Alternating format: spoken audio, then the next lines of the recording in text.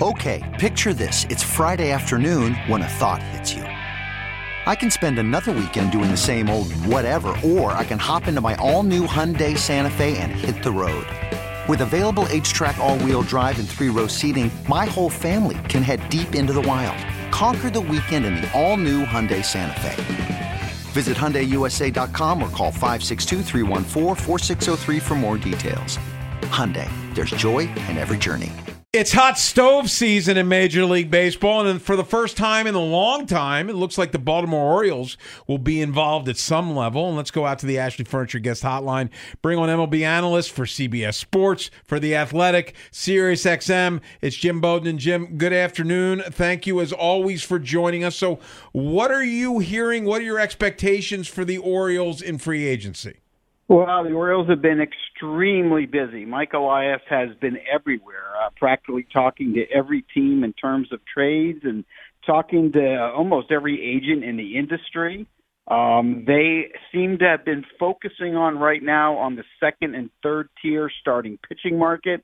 In fact, they've been having Zoom meetings over the last week with several of those second and third tier starting pitchers. So they seem extremely serious in their attempts to add at least a quality starter to their rotation. Now, I'm also told that they've had a lot of trade discussions regarding left-handed hitters, both in trades as well as discussions with agents for free agent players that are left-handed hitters. It seems to be left-handed hitting is what they're kind of looking for. Now, what I've been told as I try to dig deeper is they're very open in terms of where the left-hand hitter plays. In other words, what I'm hearing is they're talking about left-hand hitters that can play either the corner outfield spots or second base or first base or DH. They seem really flexible, but seem to be obsessed with getting another left-hand hitter to lengthen that lineup. So that's what I'm hearing out there in the market. But one thing's for sure, aggressiveness would be the best adjective to describe Mike Elias here over the last 10 days. Interesting. Well, do you think somebody like Conforto could make sense for them? Absolutely. I think he can be in the mix. Yeah, I think there's no doubt that Conforto, Andrew Benintendi, Cody Bellinger, who just came on the open market after being non-tendered, even Josh Bell could be in the mix here.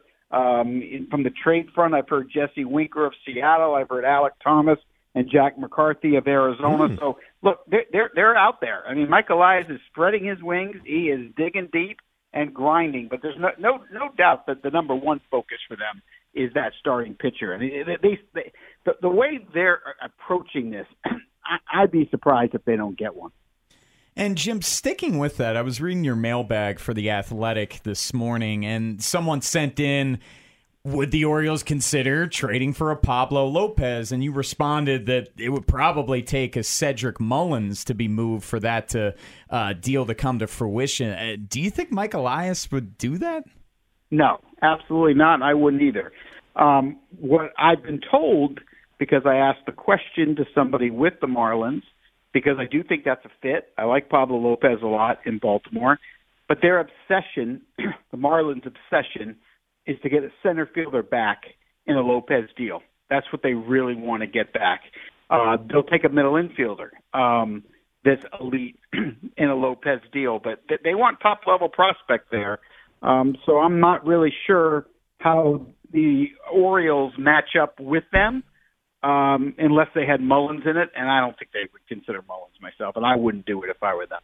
What about like Colton Cowser or like a Jordan Westberg as being sort of a linchpin? I don't know the answer to that, so I can't go there. The impression that I got from the Marlins is that there were other teams that they probably matched up better with based on their discussions. We're talking to Jim. But I didn't ask them about Cowser prospects, right? Yeah, exactly. We're talking to Jim Bowden, Inside Access here on the Fan. Jim, I'm just curious to get your impression. Like, this Orioles team surprised a lot of people a year ago. They've got legitimate pieces now. I would think they're at least trying to get an Adley Rutschman extension, at least talking to his representatives. Like, what's the impression around the industry on Elias and what he's done with this team? Everyone's been really impressed, and they're on a path to not only win but to contend for a long period of time. this thing was built right. And it was interesting because while the Orioles were trying to build this team, there were other teams trying to do the same thing. Kansas City Royals, Detroit Tigers, Pittsburgh Pirates. But the Orioles have done it the best of that group. And the Orioles remind me a lot of what I witnessed when the Cubs, Nationals, and Astros were being built before they all won world championships. It's the same path. And that's why, when you get to this point, you got to be careful. I like the idea of continuing to build this team through the draft and through trades. And I would be careful in free agency to not add that final piece until you're ready to have it put you over the top. I'm not sure they're there yet. They are ready to contend, but I'm not sure over the top. And that's why it makes sense to me when I hear that they're probably not going to get the top-tier starter, the Verlander, DeGrom, or Rodon. You never know. Don't get me wrong. You never know.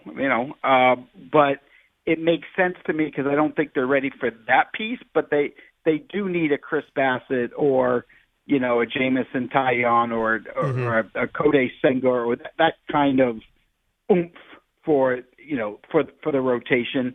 Add that with a nice left-handed bat to extend the lineup, and that's a big step. But you got to continue to bring the players up in the system. But they have positioned themselves, to me, to be one of the more exciting teams to watch over the next 5 years. And you mentioned it, Jim. Expectations are going to be very high for this team locally, nationally. Are they going to win a World Series? No. But assuming they do go out, get that left-handed bat, get some starting pitching, is it realistic to say that this team can take the next step and make the playoffs? Yeah, I think it definitely can. I think expanded playoffs help here.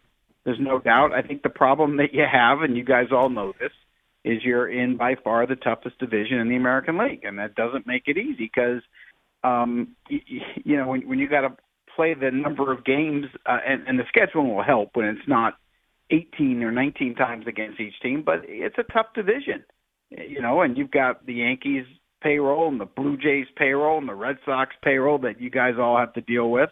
And you've got the Rays who are as smart as anybody in the sport in the way they run their business. So, it's not going to be easy, but I do see the Orioles as a team that's going to be in the mix. If I had to put a timeline on it, I would say 2024. Mm-hmm. I normally would say 2025, but I'm going to move it up a year based on what I saw this past year and the great job they've done in drafting the last couple of years. So I think they'll contend in 23. I think they're a playoff team in 24 for sure. You mentioned Senga, and one thing we've been remiss on this show and not talking about enough is the international market and some of these players who are being posted in different leagues around the world, Korea, Japan. Are you picking up any buzz on the Orioles doing at least their due diligence on some of these guys? Definitely. Yes, absolutely. I'm hearing that they're much more involved than they've ever been before, that ownership is Elias the freedom, and he and the group that he's got are everywhere. That's what I keep hearing, everywhere. They're like octopuses.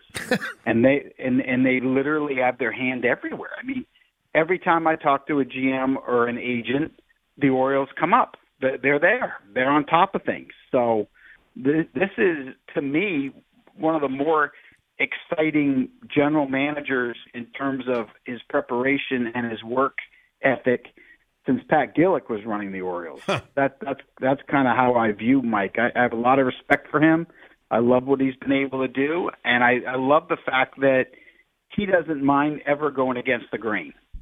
And he's made a lot of right decisions in his career that people don't know about behind the scenes, and he goes against the grain a lot, and he's right an awful lot. And that's a really good trait to have when you're the lead baseball decision maker. Jim, I can't let you go without asking about one of the big fish. Are the Astros going to let Justin Verlander go? I wouldn't say let him go. Well, yeah. I can't tell you what Jim Crane, the owner, is going to do. He's the GM now. He's the Jerry Jones of Major League Baseball. So he's acting as the GM. He's making all the decisions, the final decisions. He did the Montero deal himself. I don't know if he's going to go 3 years, $135 million on Verlander.